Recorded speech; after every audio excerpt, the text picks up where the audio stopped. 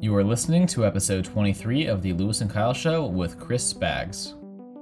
And so it wasn't anything I did. It wasn't anything I planned for. But all of a sudden, like, growth tripled overnight, basically, just from that.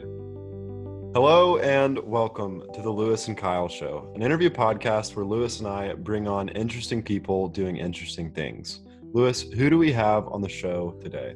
Hey Kyle, our interesting person doing interesting things in this episode, as you put it, is Chris Spags. Chris is an entrepreneur and software engineer building what I thought was a really cool product for Webflow. He's really prominent in the NoCode community, which if you haven't heard of it, catch up. It's a cool up and coming trend about how you can build really complicated and advanced products using really well-built tools, no coding involved. That's where the name comes from. Anyway, Webflow is one of the top products in the no-code space, an amazing tool that helps you build websites. And Chris has built his business JetBoost.io around making plugins or add-ons for Webflow to make it even more powerful. We talk with him about how and why he started that business, the trends of no-code in general, as well as some of his personal story and experience as someone who's been in the entrepreneurship space for about the past decade. So it was a really beneficial conversation for both of us, and I think you all will really enjoy listening to it.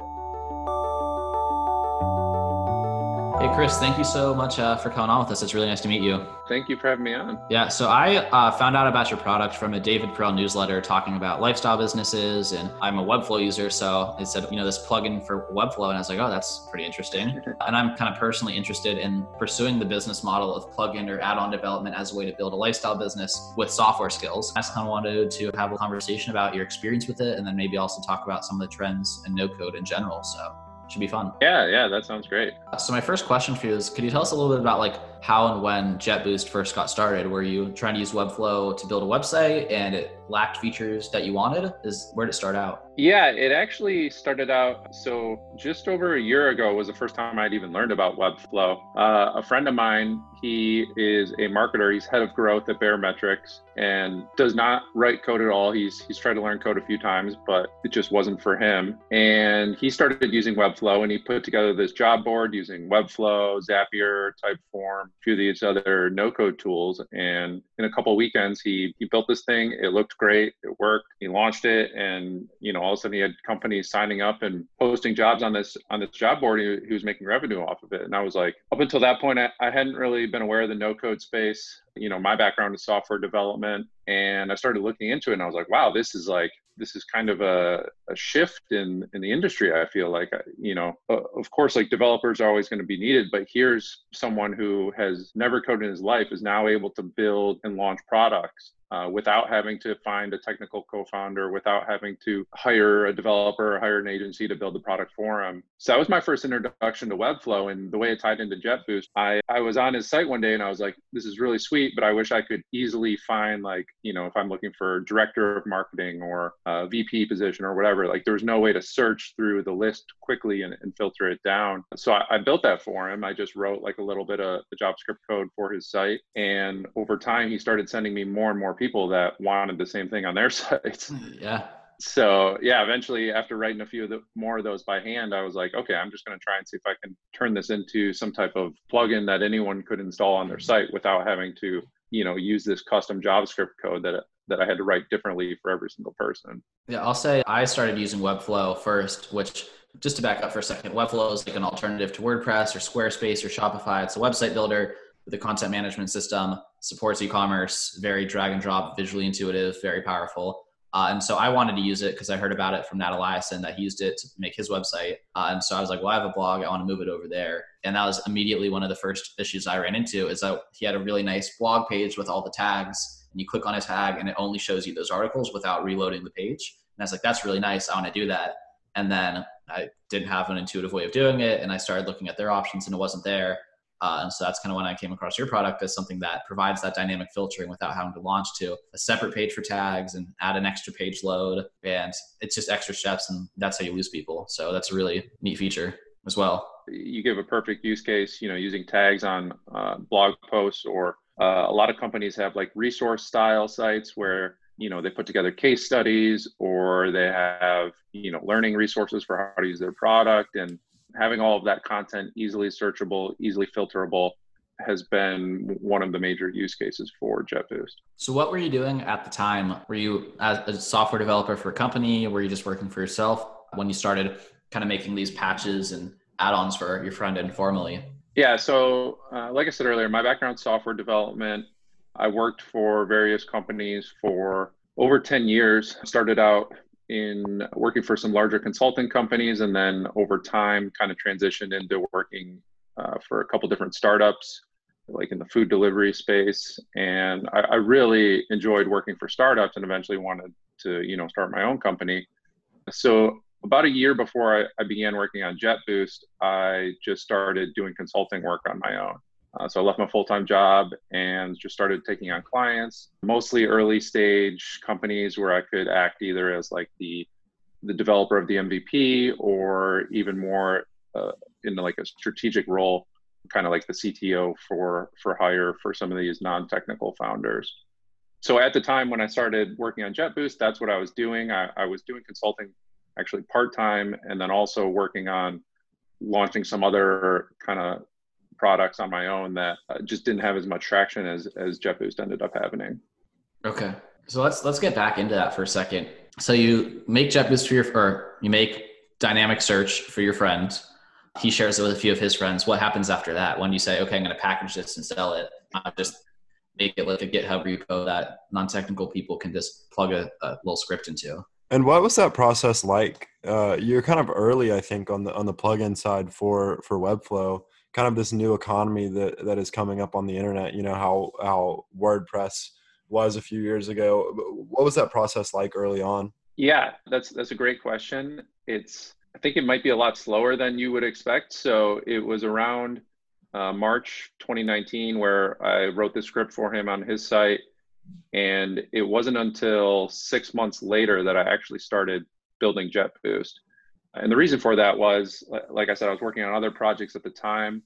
And it was kind of this slow trickle of like every month, maybe one or two people would reach out to me and say, hey, I heard that you wrote this script and could you do that for my site? So yeah, it was definitely a few months. And throughout this time, like I started looking into Webflow more. I started toying with this idea of like, is this a product that is even possible to build on their platform right now? Because like you mentioned, it's very early. They don't have an official, app store or plugin marketplace. So over the course of these few months, it was kind of just this exploratory phase of, learning more about Webflow because I was still very new to it, learning about their API, what the limitations were, what was possible, and then just kind of gauging the interest based on the people reaching out to me. Eventually, I did put up a landing page saying like, here's this plugin tool, here are these things that it's going to do for you. And I found that resonated pretty quickly with the Webflow crowd. Did you pay to drive traffic to it, or did you just put it out there on like a forum?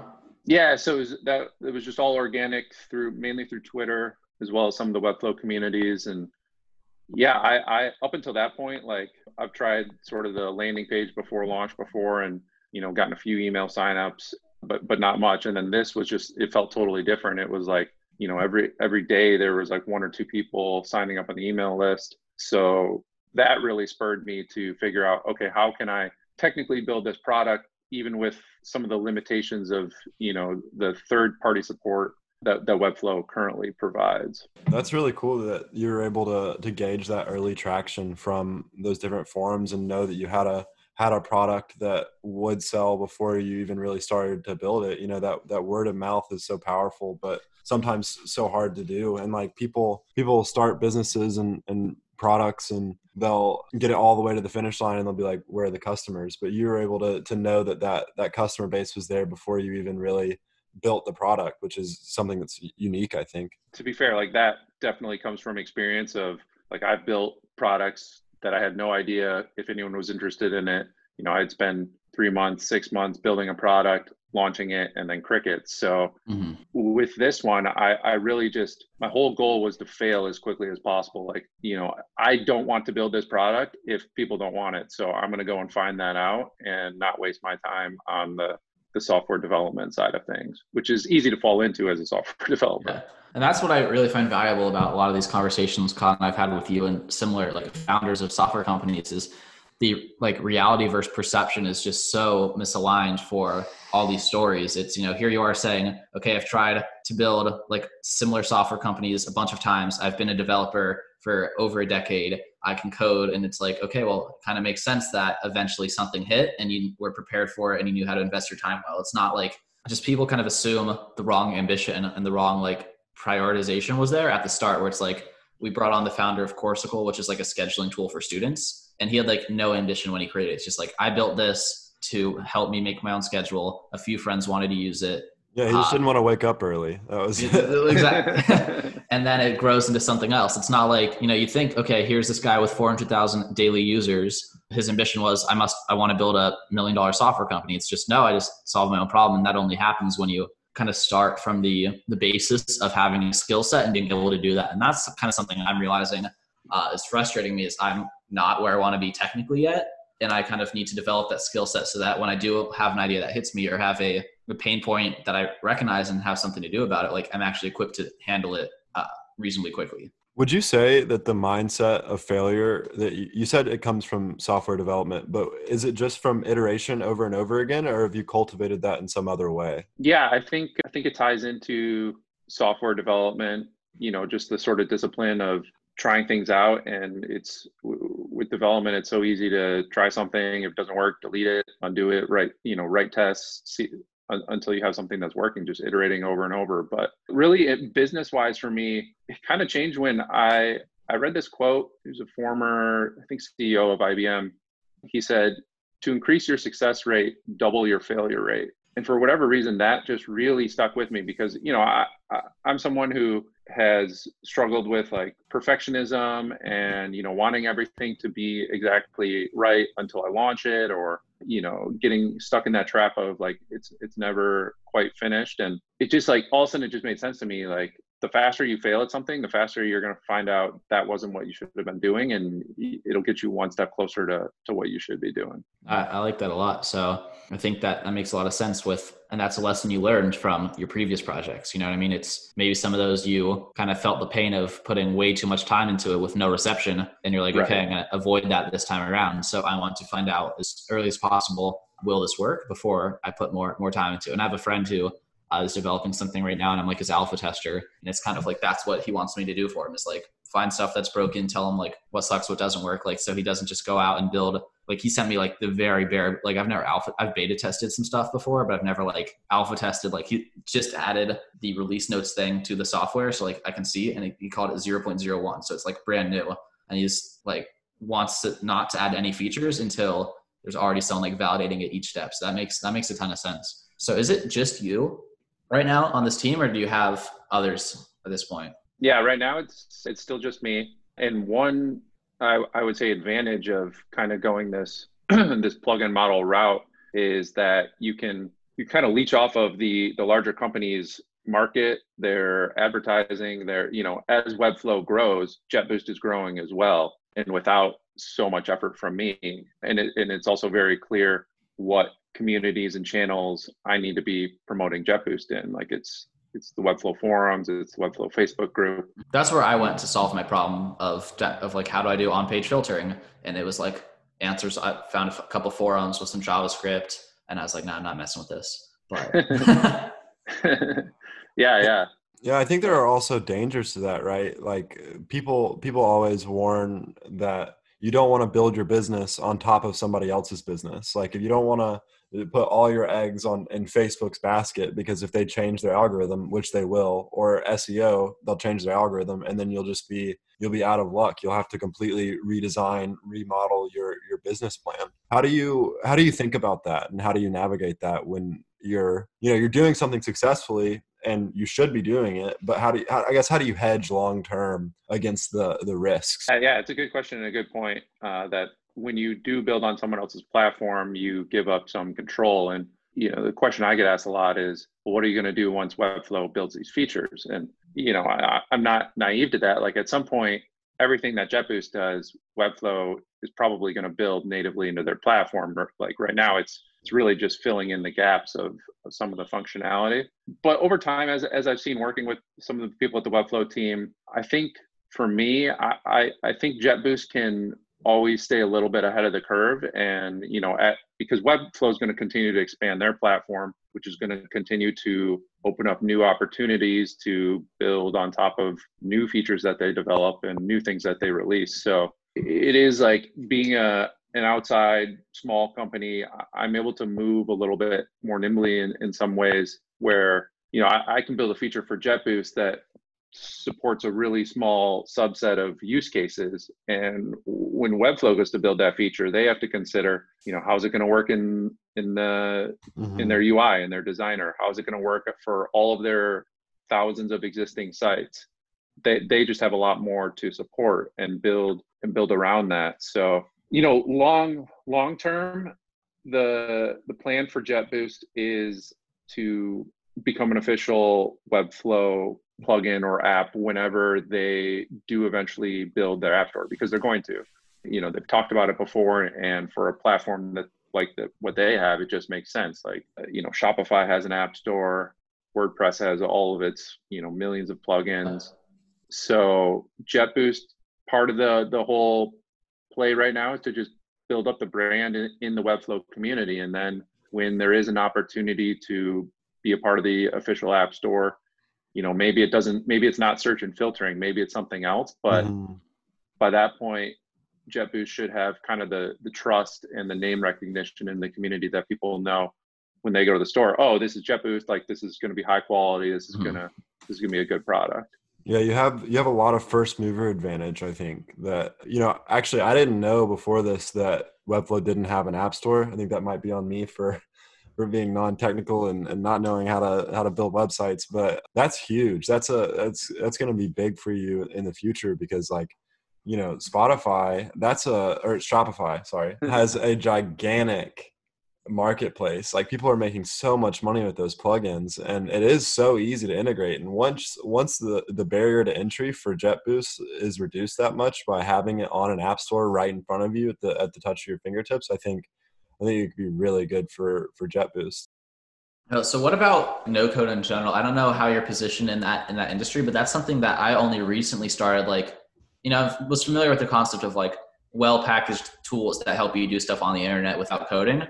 But the branding of it, I really feel like that's blown up in the past, just even couple of months. I don't think this could be really biased by the fact that I was off Twitter for 2 years until February. So I just might have come into a trend, and that was the first time I saw it. So that's when I thought that it started. But kind of, what do you think about that trend long term? And what do you think some of the implications are of this push to just get everything done with tools? Do you think that will lead to less development of tools because everyone's just going to go the route of drag and drop tools? Or kind of, what do you think some of the trends are with NoCode? Yeah, I think it's not because you were off Twitter. It's definitely a newer trend. So last November was the first, Webflow hosted the first ever NoCode conference. Okay. And Webflow hosted that? Yeah, Webflow hosted wow. that. I didn't know that. They put it all together.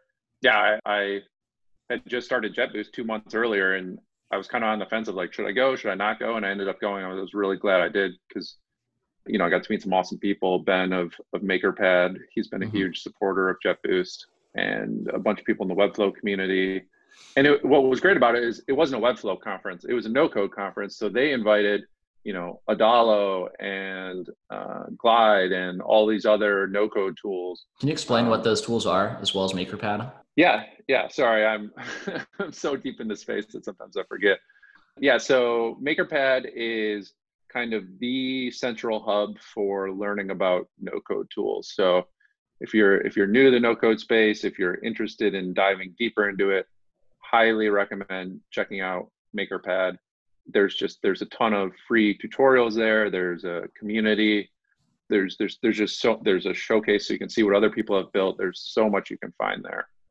So that's number one. And then Dalo and Glide, those are both these other kind of no-code builders. Both of those are focused more on building mobile apps. So yeah, there's a number of different tools in the space. They kind of all have carved out their own target, whether it's web apps, whether it's websites, mobile apps.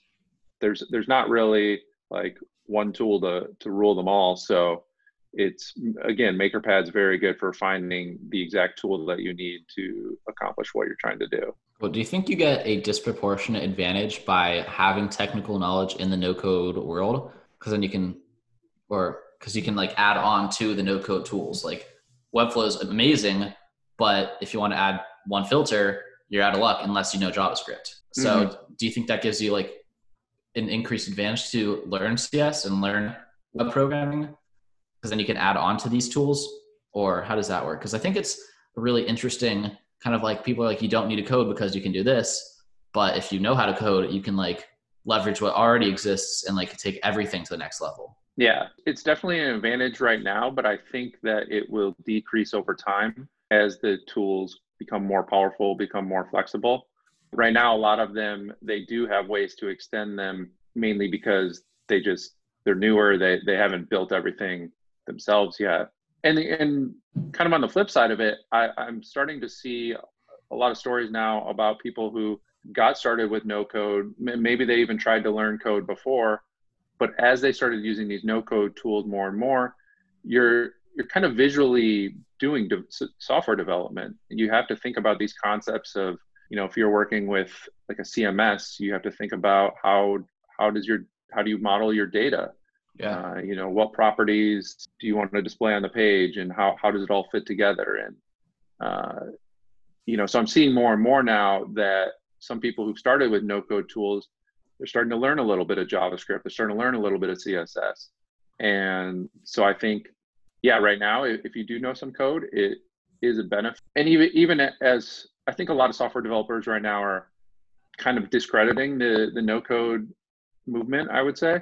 And for me, like, I would much rather build a website in Webflow, even though I could handwrite the HTML, the CSS, the JavaScript. Like, it's so much faster and it's a better experience to build in Webflow that I would much rather do that. That's what I've been using for every project I've taken on in the past couple months is Webflow. So just for that same reason. And then it's super, and then you can add in custom stuff whenever you want to, because you can do a custom embed. So if you want to sprinkle in like some added magic that's just beyond what they let you do, they let you. So, but for all the templated stuff, it's like abstracted the majority of the basic work. So you think over time, the advantage that you get from being a software developer will decrease because all the problems that people that don't code or can't code will be faced through the no code movement. Like, as someone who doesn't know how to code, am trying to build on Webflow, people will add more and more features to where it's less and less of an advantage to be able to build those. Yeah, I think so. To me, it has parallels to, back in the day, if you wanted to run your own website or build a web application, you had to go and install your own server somewhere, and you had to know, all these Linux commands to have things up and running and have database backups. And over time, people started, AWS was built and other cloud servers were created, and people started moving their web applications over there. And all of a sudden, like, this other software is powerful enough where it's managing those things just as well as if you were doing all of the server management yourself. So I think it's kind of similar to that, where as things get abstracted away, as things get more powerful. It's really interesting. But I think like knowing code is kind of such a general term. It's like, well, you just learn different code. So it's now that you don't have to learn server administration, that's when you take on like, okay, I guess, the things that the computers aren't doing for us yet is like ML or like data science. So it's like, you just move to a new area in software development in like the hard technical space.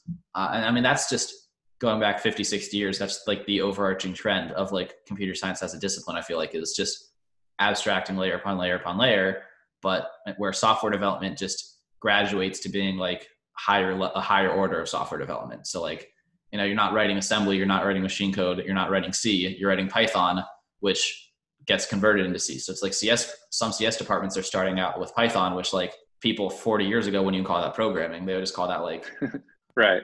It just does so much for you. And that's just because we're advancing the layers you can do with each step, which is pretty cool. And that's how we see that exponential development of the capacity for what individuals can accomplish, which is cool and what interests me in the field in general. Yeah, I think, one great example that Vlad, the CEO of Webflow, has given before is software developers, like, you don't want to be given a task where you're taking a Photoshop file and writing the HTML for it, like basically translating the static image into HTML. Like, I've had to do that at companies before, and it's, to be frank, like, it's like very boring work to do as a software developer. Like, you want to be working on creative problems, like some of the ones you mentioned, like machine learning and data analysis. And so it's not that no code is going to result in less software development. It's that, like you said, now we get to work on more interesting problems.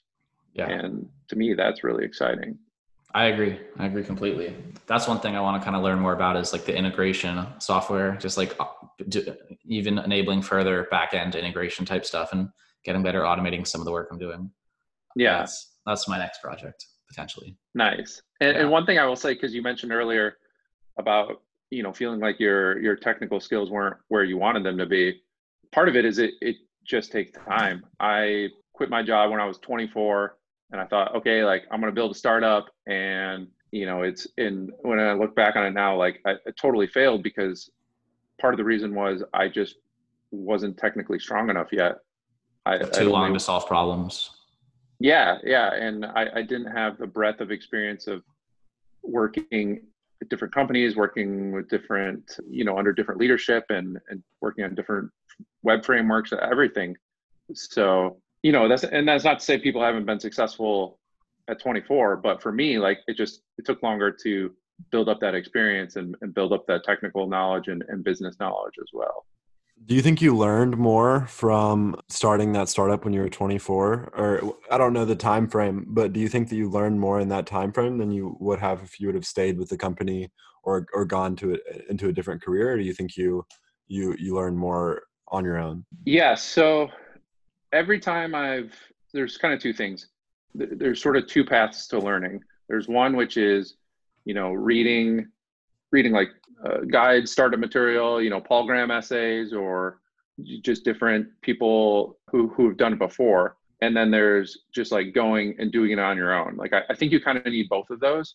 For me, I sort of spent too long in the like reading like business books. Yeah, exactly. And once I started actually going out and like trying these things and failing, like, to me, that's when my learning really increased. I think that's what a lot of those books and reading says too. It's like, go do it. It's funny because it's easy to say and it's easy to read, but like, it's harder to actually put that into action. Like, it's harder to stumble around and not know what you're doing. And it's much easier to go just like, I'm going to go buy a book and I'm going to read it from page 1 to the end of the book. And like, maybe I'll have learned something by the end. Like, but it feels like you're accomplishing something when you do that, versus if you're, you start a new website and nobody's coming to it. Like, you're like, okay, well, now how do I get traffic? How do I get some users to this? Like, you have to stumble around and figure that out. And it's not as linear as just reading a book or watching a YouTube video. So there's not as much of an immediate There's no indicators of progress, really. Yeah, exactly. But some of the most important learning comes from doing that. I think that's a really interesting characterization of like that kind of paradox, because Kyle and I obviously fallen into similar traps before, like talking about reading, like we spent years reading different books and it takes a long time to actually start taking action. And then when you start taking action, it's like, are we like, it's just tempting to just retreat back into, okay, well, we're not making progress. Let's go read another book. Let's go spend another couple months studying this. And then we'll get back to like the drawing board and actually doing. And I think characterizing it in terms of like reward and senses of progress makes a lot of sense for like why that trap is so problematic and happens so much. And what do you think is kind of like a good, or what's worked for you as like a way out of that? Or is it just an awareness that that's what happens? Or how do you like work in senses of progress and like, no, this is, and reassure yourself that what you're doing is moving you in the right direction without those like inbuilt gamified almost like measures of moving forward? Yeah, it's definitely an awareness. Yeah, I don't want to discount reading books or learning from others, because that all helps give you like a foundation to work off of. Like, I know some of the things that I've done with JetBoost have been, I've taken actions that I've learned directly from, like Amy Hoy's a great example. She's in like kind of the bootstrap founder community, and she's written a lot of great things. And like I've taken stuff that she's written and I've applied that now. And like that's the big difference. If you're just reading a bunch of stuff and not actually applying it, then you're not going to get as much benefit from it. But that's not to say you can't apply it years later. So that's why I think it is important to still have that foundation. But the awareness piece comes in when you're realizing like exactly what you just said, like, oh, we hit this stopping point, or we hit this plateau, now let's go back and kind of go back to our comfort of maybe we just haven't learned enough yet. Like maybe we need to read, some other book. Yeah, sorry. I kind of lost the track of what was your question there? Well, kind of like, what's that remedy for not saying, okay, well, I've hit a roadblock, I'm going to go back to my comfort trap of another entrepreneurship book. So what's like, how do you avoid that trap? Or like say, okay, I think the remedy is talking to people and focusing on helping other people and what it is that, like, so if you hit a roadblock of, say, you hit a roadblock of like not enough people or no one's listening to our podcast, or, listeners have declined. Like you have to go out and talk to people who do listen to podcasts. Like, hey, what do you like about this? Like, why do you listen to our podcast? What is interesting about this to you? And then you're going to learn things from that helps you double down on things that people like, things that are working. Maybe you find out that, hey, your last few episodes have been just, too long for me. I prefer the ones that are only, 45 minutes versus 2 hours or whatever. I think it's all about, it's all about finding the truth. Like, the feedback, the iteration cycles, all those things. Exactly. And if you go and do that instead of saying like, okay, well, there must be something wrong with our podcast, so now let's go watch a bunch of YouTube videos of these like famous podcasters or whatever who are teaching people how to podcast. Like that's not going to get you as far as if you go and talk to your listeners and find out what it is that they really want and how they're benefiting from the podcast. That makes a lot of sense. What were you going to say? Or even worse, and you can quit podcasting, or, that's one of my favorite ways of looking at kind of what we're talking about. It's like, you only really fail when you quit doing what you're doing, like you can shut down a business and still not quit, it's all about continuing to take those steps. And I think whether it might be a book, it might be listening to something that you need to do in order to get to the next step. And I think a lot of the times that next step is really ambiguous and you don't know where it's going to come from, but you just have to keep going. But that's just kind of, that's the motivation. No, it's very true. There's another podcast I listen to. It's called Startups for the Rest of Us. This guy, Rob Walling, is the host. And he's been doing startups for over 20 years now. And he said like his, I guess, superpower you would call it is he just keeps going. Like it's just slow, steady progress. And you just keep moving forward. And, for me, I've almost quit JetBoost.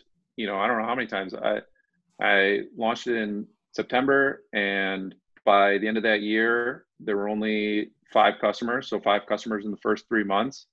And I thought like, maybe this isn't as big of a problem as I thought it was. People seem to be interested in it, but maybe they're just looking for a free solution. They don't want something that's paid.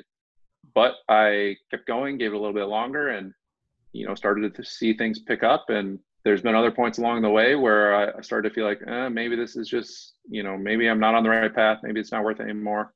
And every time I think that, I just, sit with that for a while and then get through it and keep going and keep improving the product, keep improving the marketing and the positioning. And over time, things continue to progress. So how many inflection points do you think you've had along that road? I know that one recently is probably that letter from David Perel.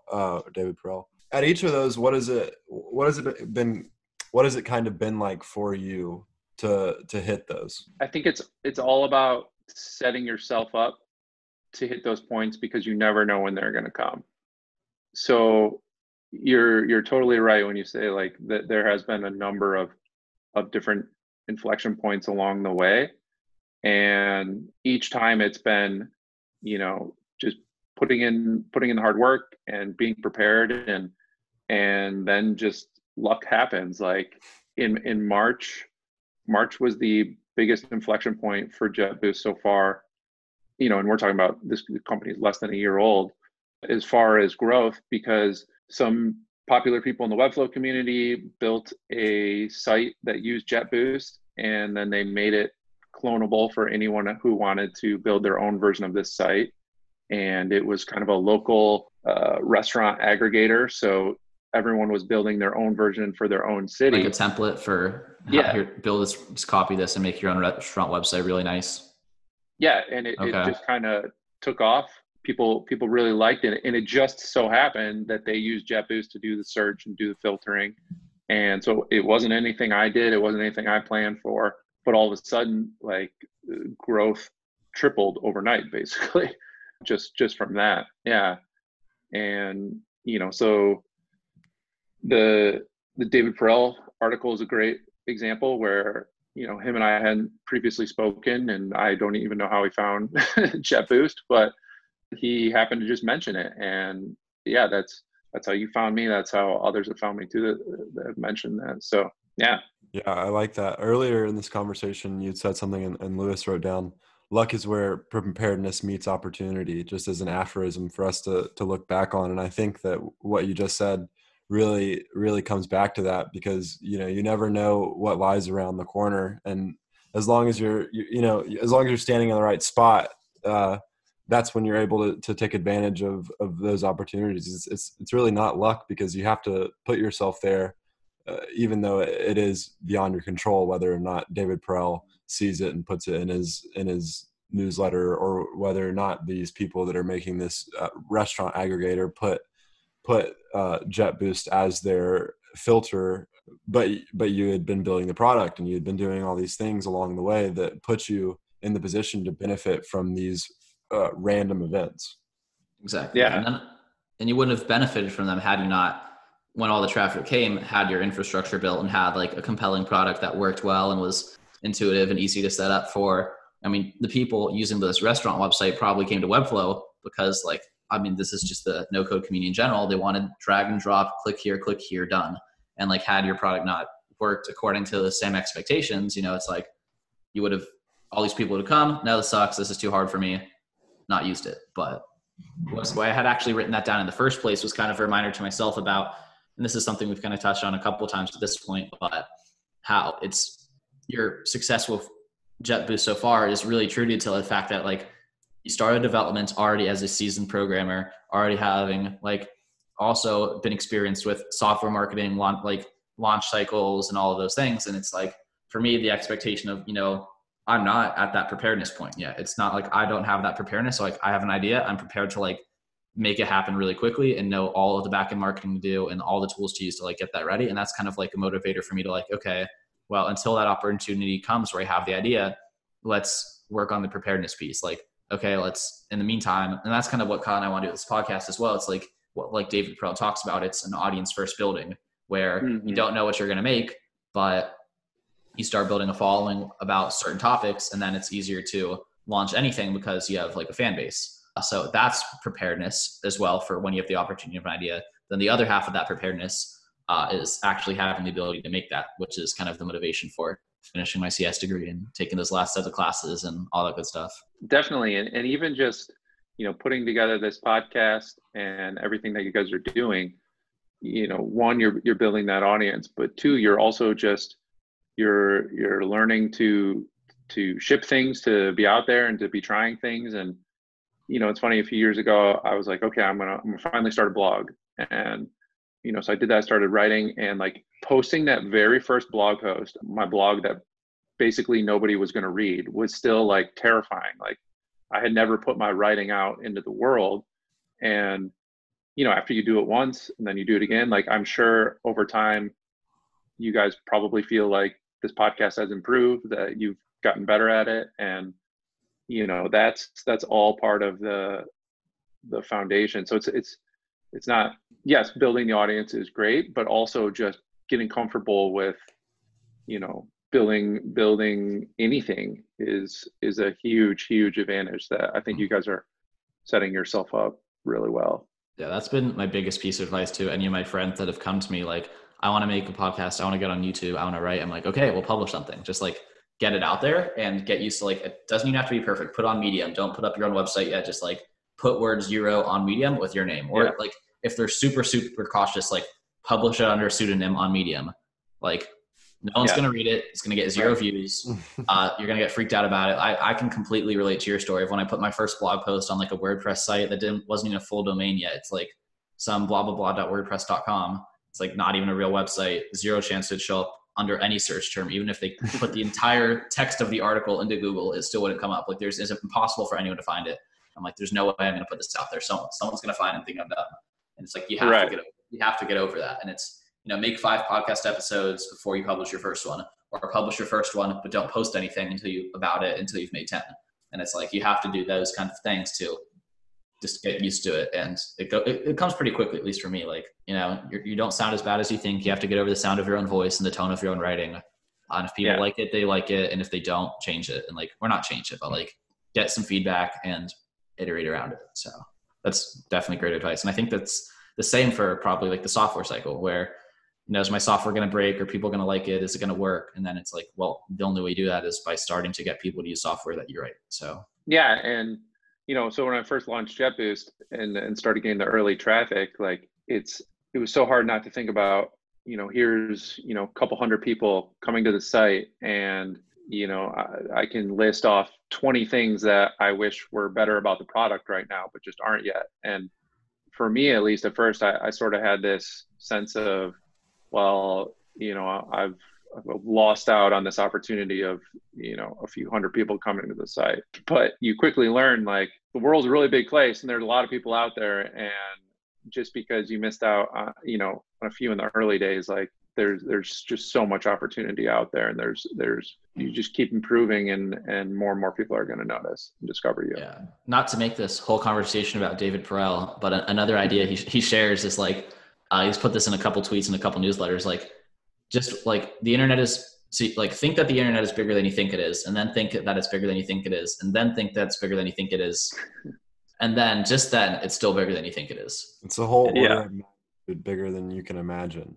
But I think this is kind of philosophical. Well, not really, but just like traveling and going from where you live to another city and then seeing a whole bunch of people that are just living their lives in a different place with different names and different, it's like you can only know so many people, and the maximum amount of people that you could ever meet or impact is such a small fraction of the people that exist in the earth that like I have iPhones. Yeah. I mean, you can just keep like, everything's out there, Yeah. Yeah, I think that's a really good idea to keep in mind. Like, I think that's something I should keep in mind too for like building anything. It's so I lost these 300 people, but like literally millions of people are searching for how do I build a website every single day. And like, that's just, you lost like probably like an immeasurably small subset of like the potential. Like, and then 1,000 true fans, which I'm sure you've heard of, is like, it's something that Tim Ferriss has been kind of evangelizing over the last, 15 years. But the idea is that like, if you can find 1,000 people out of that what I just kind of painted as this gigantic world with an unlimited number of opportunities and people, if you can corner 1,000 of them into, I guess, believing you or liking your product or liking your podcast, then you can leverage that into a life that you wouldn't have imagined. And I'm sure, it's the same for software. Like, Yeah. I think that's another trap that founders can fall into, trying to build something for everyone. If you build something for everyone, you're going to end up building something for no one. But like what you're saying with the 1,000 true fans, you just need that 1,000 people that really you really resonate with, because you're not going to resonate with everyone. And that's that's the great thing. Like, maybe I read Tim Ferriss and he really resonates with me, but that doesn't mean he's the only one that can write this type of book. Like there might be, maybe, my neighbor just is like, I can't stand Tim Ferriss, can't stand his writing style. Like, but there's someone else for him. Mm-hmm. So yeah, I think it's being opinionated or being like yourself and your mm-hmm. Having your own personality, your life experiences shine through, to me is really that's the only way to really resonate with other people. Yeah, I think the internet really lets you be polarizing and like actually benefit from it, because the first articles I ever really started publishing were about productivity. It's like I'd send them to my friends and some of them would be like, Lewis, this is boring. I'm like, well, that's because you're not interested in productivity. Like it doesn't bother me that you don't like this because I didn't write it to appeal to you. You know what I mean? So it's like you have to kind of get out of that circle. Like one thing Kyle and I noticed with the first, like our most popular episode of this podcast so far by far has been one we did with a high school teacher of mine. And that's because everyone who follows us on Instagram, or 50% of those followers, are people I know from high school. So it's like, does that mean that like that's the content we should be making? I don't think so. It just means like that because our audience just happens to be people I know mostly at this point. And so like that's who gets the listener. Whereas we put something out with like a really like someone super on brand for us, like an angel investor in tech companies, and he's done all this cool stuff. And it's like, we're just not in front of the people who are interested in that. Like those people just we haven't gotten to them, but that doesn't mean like we should change based off of that. And I think that's kind of like a really interesting thing to observe as well. But at this point, Kyle, I want to jump to kind of what we refer to as like the bonus section, some more rapid fire questions before we wrap everything up. Sure. So the first question to you is, what advice would you give to like an entrepreneurially minded college student about to graduate? I can only give advice from my personal history, and going and working for a company was really beneficial. I think sort of the tempting advice to give is like, well, just go and try and build your own company and make it work. But for me, going and working for a company, working on a software development team helped build some of those disciplines, helped expose me to best practices as far as software development processes, learning from people on the business side, some of the accounting metrics or how to do consulting engagements or consulting deals. I had so many people along the way that I learned from, and a network that I was able to build up. A lot of that came through, actually working at a full-time job for a few years, which, I would recommend that. How do you filter? Because I've heard similar advice and agree in a lot of ways that there's main benefits to that. How do you filter like a good company for that environment? Like you want to be in that, because somewhere you don't get, if you're get a software development job at like a massive company, you're probably just going to code and like not actually see the business side of things and not like get those benefits of just kind of proximity to other ideas. Like how do you filter a company for that? Like what attributes would you say are important to look for? Yeah, I think it's finding a company that's at the right sweet spot of size, because there's two separate problems. There's the one that you mentioned, which is you join this really large company and you're given a very specific role and they're like, we want you to write unit tests, we'll see you in a year. Yeah, exactly. I have seen sort of the flip side, and it's probably still preferable, but if you join, maybe you're the second engineering hire at a really 5-person startup. I think when you're just straight out of school, the disadvantage of that is it's harder to have someone mentoring you. Like you're kind of just like thrown into the fire, and it's like, here you go. Like there's not much process. There's not much guidance, and we just want you to figure it out. And for the right person, that can be good. But I've seen it happen before where someone just out of college is not really set up for success in that environment. Yeah, and I think it's like you were saying, very individual based. Entrepreneurial is such a big term that like it's just different for everyone. But my next question is one that I'm going to steal from Tim Ferriss, and that's, what books have you gifted the most, or what 3 books or 2 books have impacted your life the most? That is a good question. The first one that comes to mind to me is the magic of thinking big. For me, this was sorry? Is that Demandus, right? It's like a classic title. It's like from the 50s or 60s. Oh, okay. Yeah. Sorry, I'm horrible with remembering No. authors. Tim Ferriss himself actually recommends that a lot. He says he like keeps it on his like. Oh, no way. It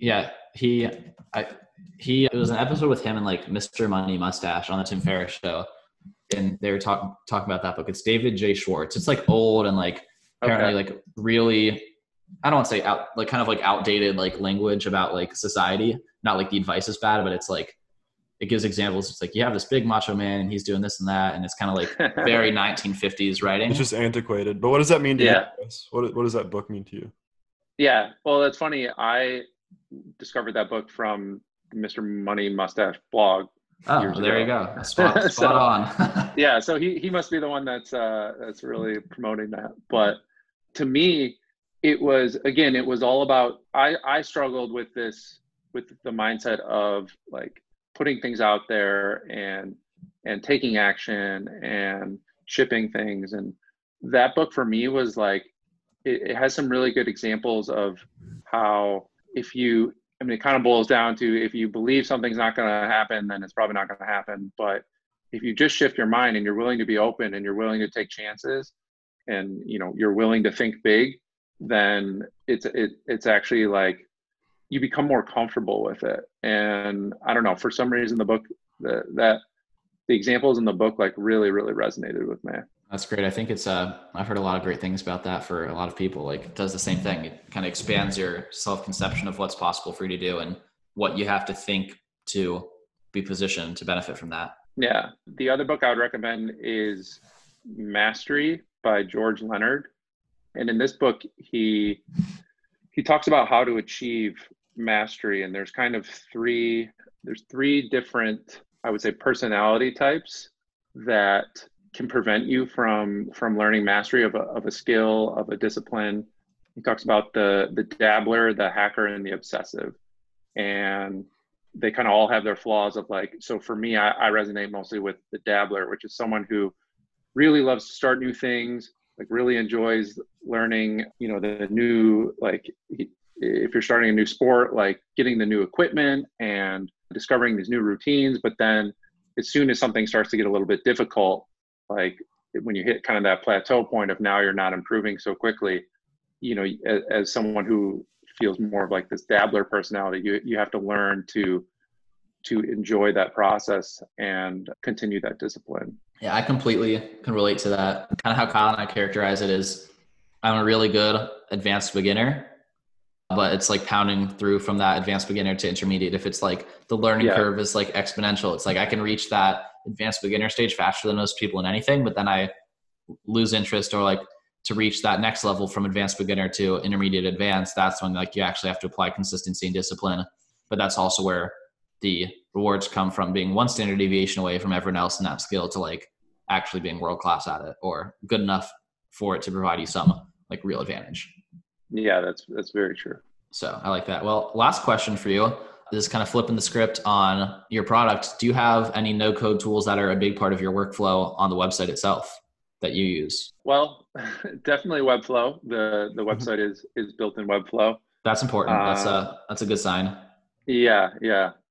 Couldn't do it without that.